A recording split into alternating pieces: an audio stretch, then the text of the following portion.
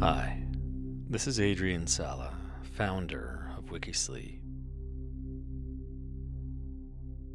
As many of you know, the Wikisleep app is now available for both Apple and Android devices. And I recently updated it, adding some fun features like autoplay for the next episode, sequential play of your favorite episodes, and a timer so that you can set it and forget it while you drift off to sleep.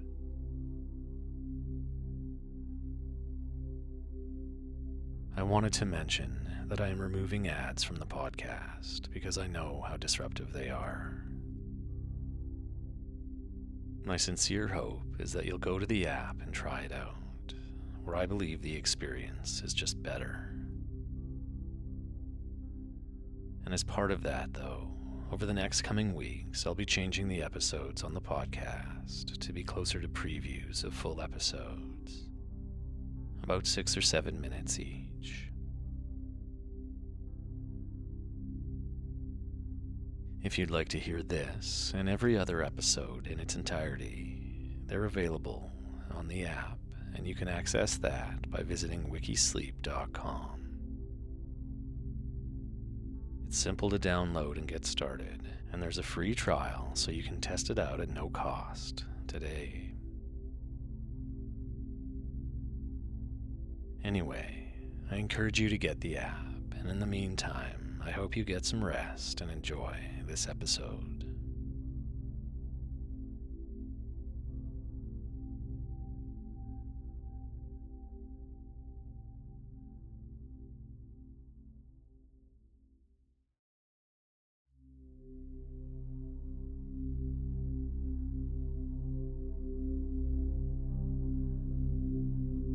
You're listening to Wikisleep Podcast, a podcast designed to help you relax and unwind through calm, quiet storytelling.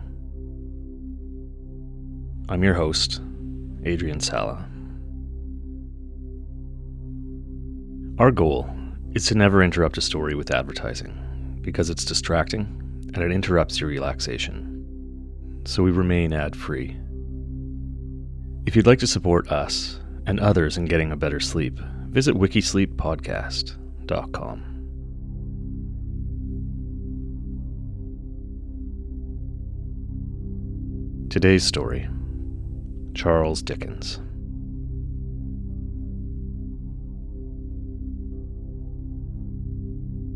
Charles Dickens was an English writer and social critic who created some of the world's best-known fictional characters and is regarded by many as the greatest novelist of the Victorian era.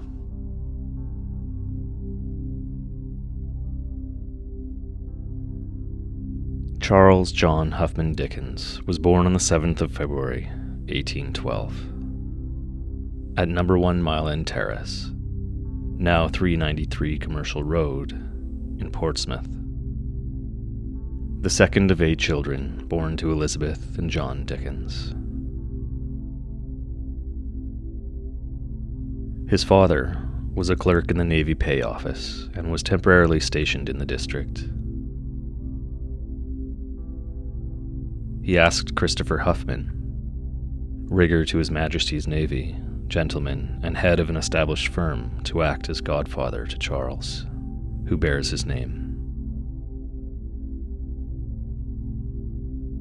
In January 1815, John Dickens was called back to London, and the family moved to Norfolk Street.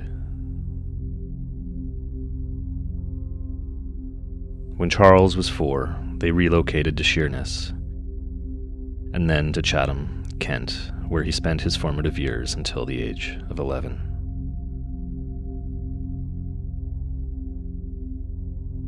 His early life seems to have been idyllic, though he thought himself as very small and not very well taken care of.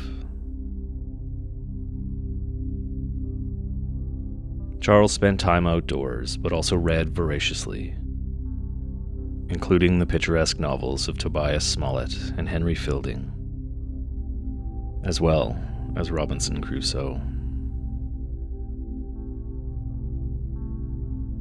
He read and reread The Arabian Nights and the collected farces of Elizabeth Inchbald. He retained poignant memories of childhood, helped by an excellent memory of people and events which he used in his writing.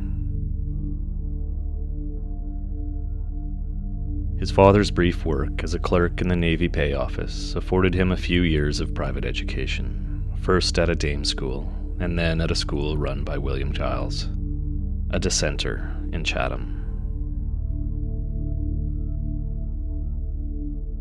This period came to an end in June 1822, when John Dickens was recalled to the Navy Pay Office headquarters at Somerset House, and the family, except for Charles, who stayed behind to finish his final term of work, moved to Camden Town in London.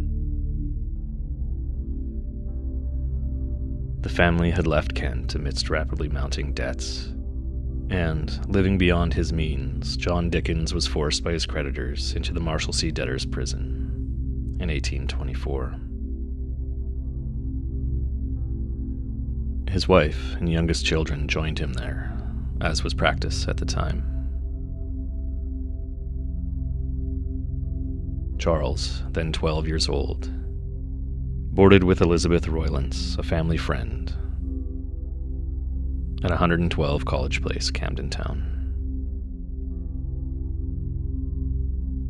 Later, he lived in the back attic in the house of an agent for the insolvent court, Archibald Russell, a fat, good-natured, kind old man, with a quiet old wife and a lame son. They provided the inspiration for the garlands in the old curiosity shop. On Sundays, with his sister Frances, free from her studies at the Royal Academy of Music, he spent the day at the Marshalsea. Dickens later used the prison as a setting in Little Dorrit. To pay for his board and to help his family, Dickens was forced to leave school and work 10-hour days at Warren's blacking warehouse, where he earned 6 shillings a week pasting labels on pots of boot blacking. The strenuous and often harsh working conditions made a lasting impression on Dickens and later influenced his fiction and essays, becoming the foundation of his interest in the reform of socioeconomic and labor conditions, the rigors of which he believed were unfairly borne by the poor. He later wrote, "How could I have been so easily cast away at such an age?" As he recalled to John Forster from the life of Charles Dickens, the blacking warehouse was the last house on the left-hand side of the way at Old Hungerford Stairs. It was a crazy, tumble-down old house, abutting, of course, on the river, and literally overrun with rats. Its wainscoted rooms and its rotten floors and staircase, and the old grey rats swarming down in the cellars, and the sounds of their squeaking and scuffling coming up the stairs at all times, and the dirt and decay of the place rise up visibly for me as if I was there again.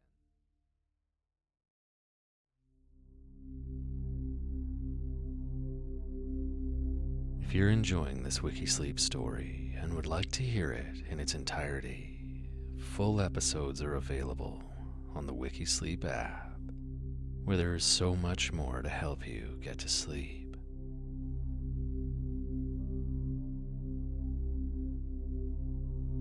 Simply visit the Apple App Store or Google Play Store and search WikiSleep. Or visit wikisleep.com, where there are simple links to the app. And remember, we're not a regular sleep app. We're a cool sleep app. Affordable, fun, and endlessly interesting.